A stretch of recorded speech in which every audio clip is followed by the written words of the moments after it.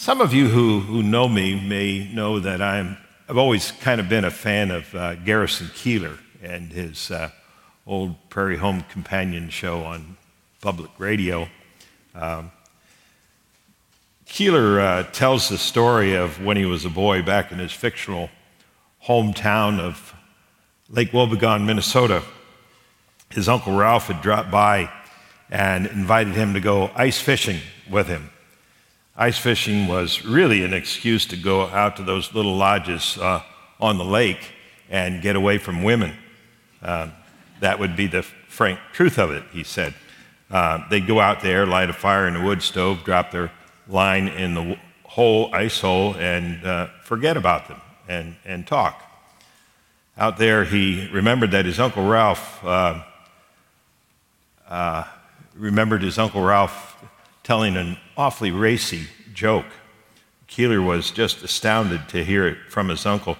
Uncle Ralph said to him, he says, "You know, Gary, one way you can catch a fish is you take a can of peas and you open it up and you put the peas around the hole in the ice. And when the fish comes up to take a pea, you grab him."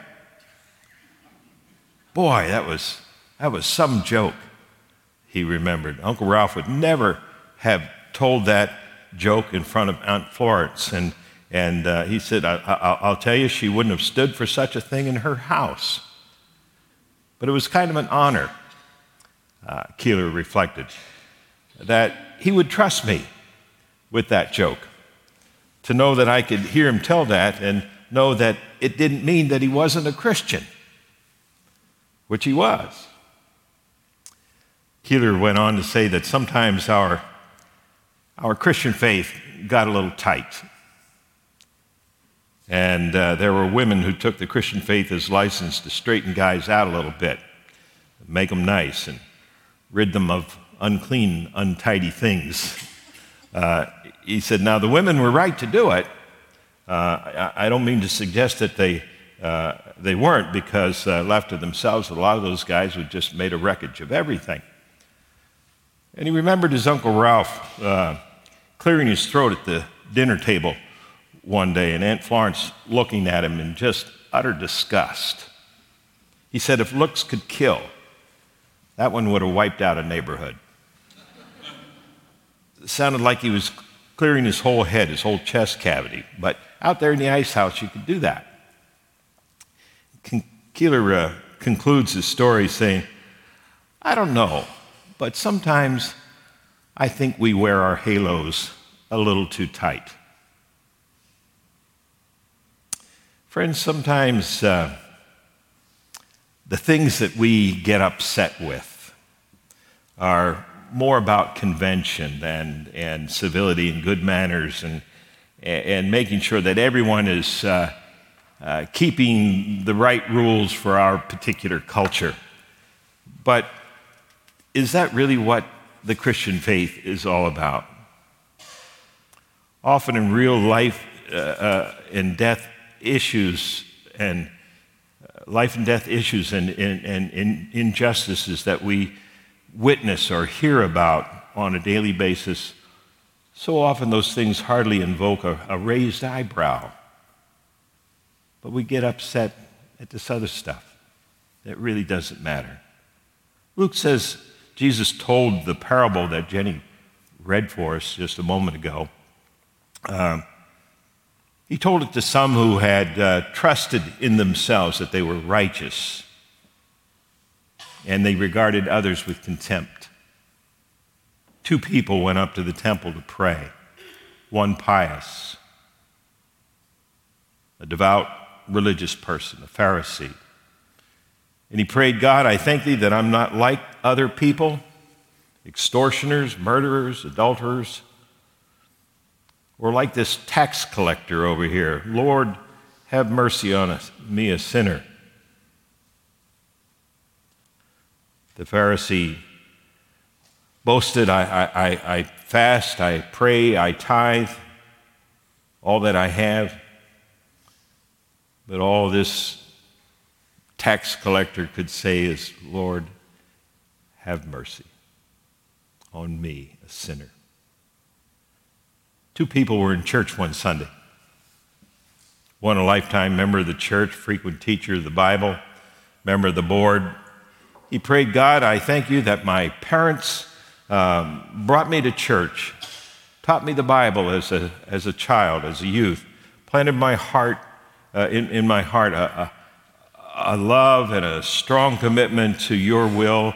I give 10% off the top, volunteer each month with Habitat for Humanity, tutor underprivileged children downtown, and I never drink to access.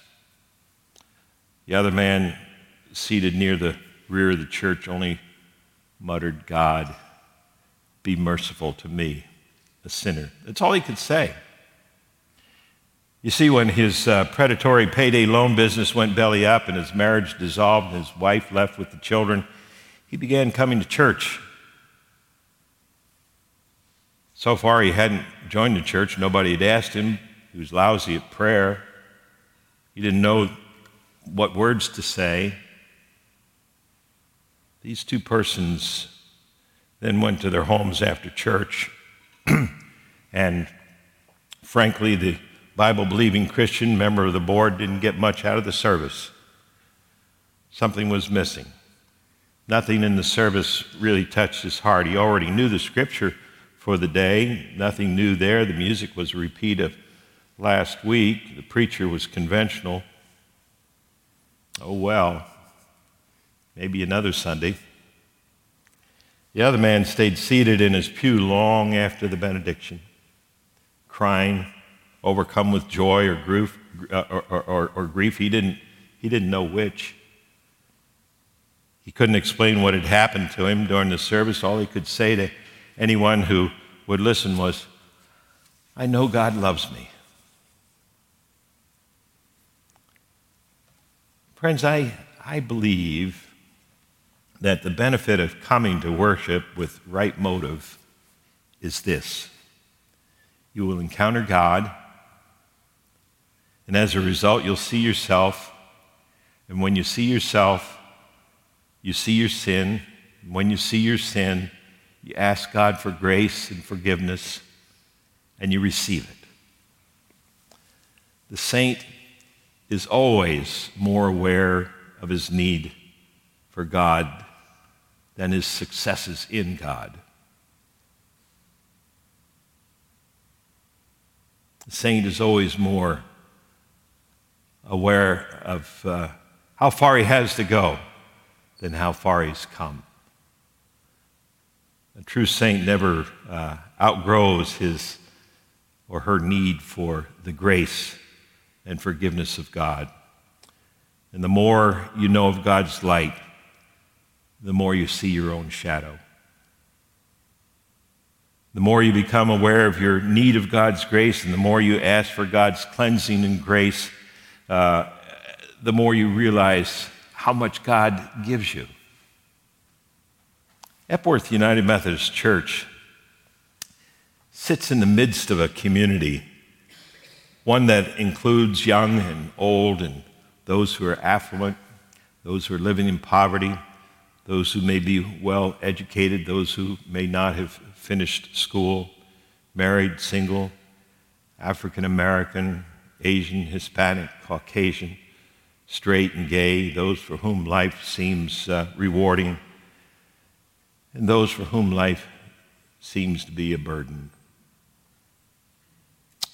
All who are in need of the wonderful and amazing grace of Jesus Christ in their lives.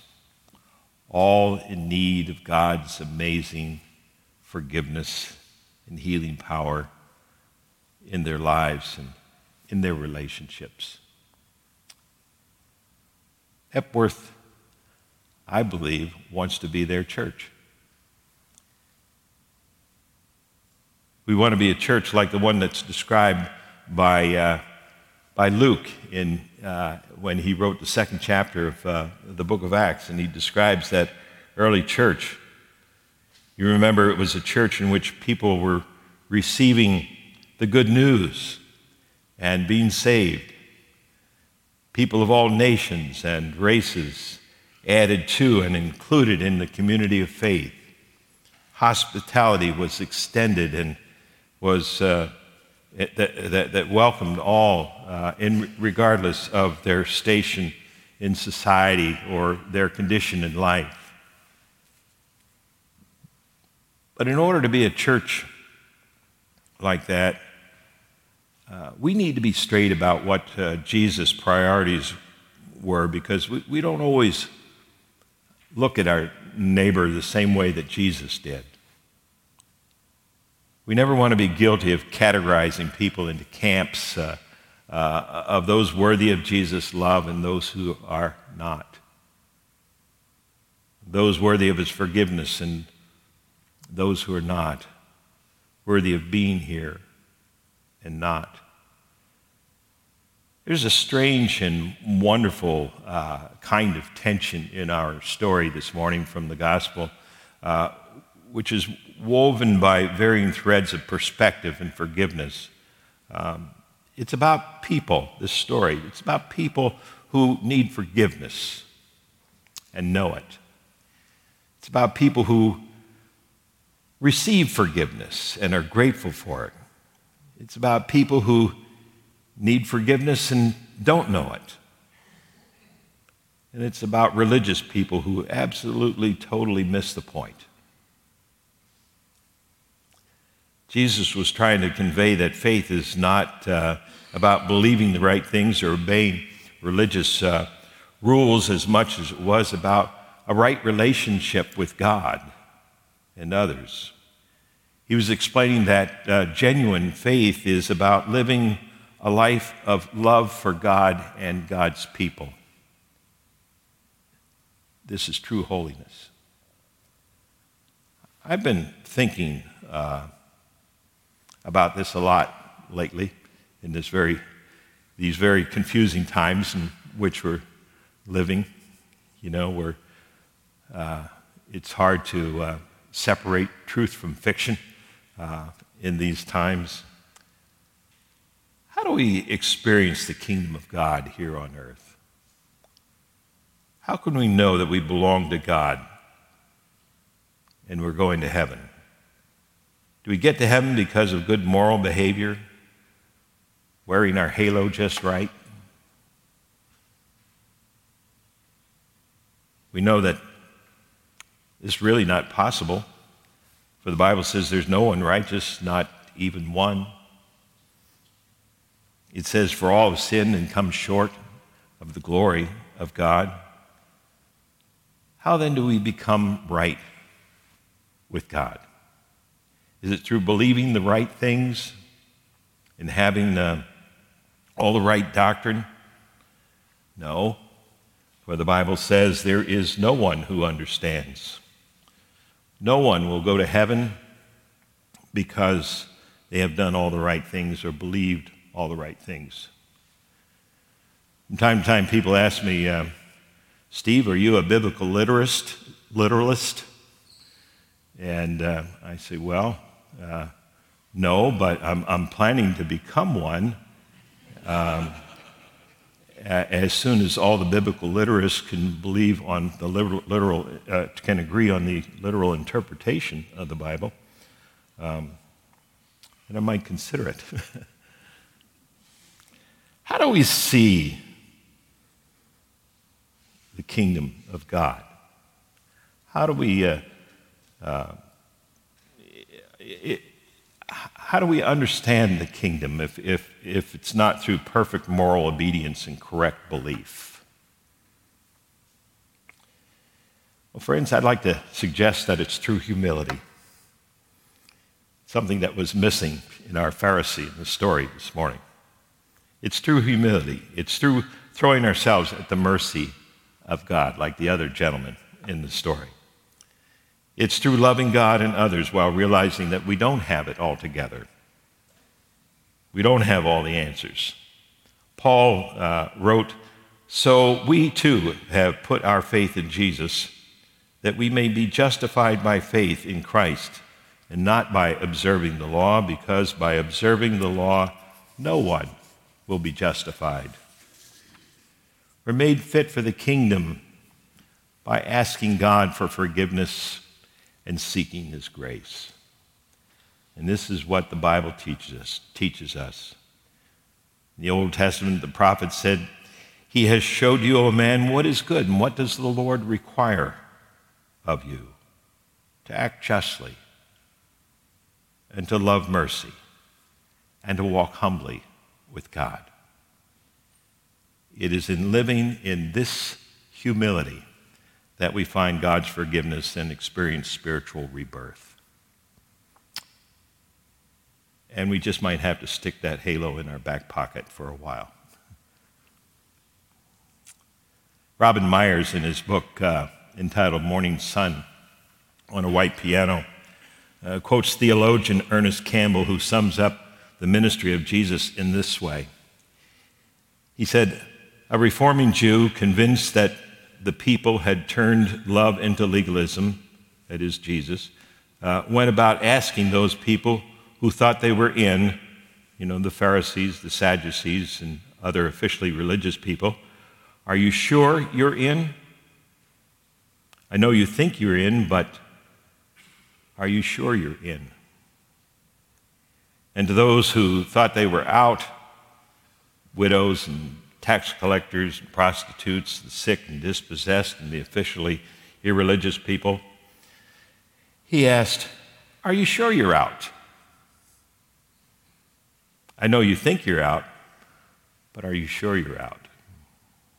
Myers goes on to say, speaking of Jesus, his ministry was one of constant, unbridled compassion.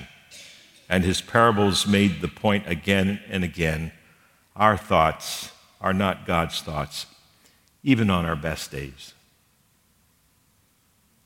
That's the secret of humility. Not looking inward and dwelling on our deficiencies and weaknesses, not looking outward at other people and comparing ourselves to them, their vices against your virtues, their virtues against your vices. Humility comes from looking up into the face of God, who is holy love and loving holiness. To see ourselves and our need for forgiveness, to cry out for grace, for daily life, like the prophet Isaiah. That day he went into the temple and he caught a vision of God and he cried out, woe is me, for I am a man of unclean lips. Seeing God is to see ourselves, and to see ourselves is to understand what humility is. Putting it in the words of the old African-American spiritual, Lord, I want to be a Christian in my heart. Lord, I want to be more loving in my heart. Lord, I want to be more holy in my heart. Lord, I want to be like Jesus in my heart. Will you pray with me?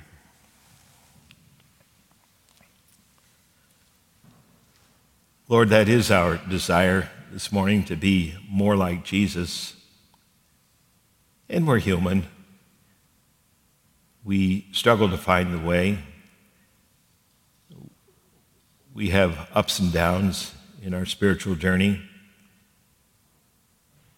We have difficulty in understanding. But we are so thankful for your grace today that makes up for our inadequacies and our failings. Lord, we do want to be Christians and followers of Jesus. So we pray that you would keep us on the path. Help us to keep our eyes upon you and keep us reaching out to those who are also trying to find their way home. We ask this through Christ our Lord. Amen.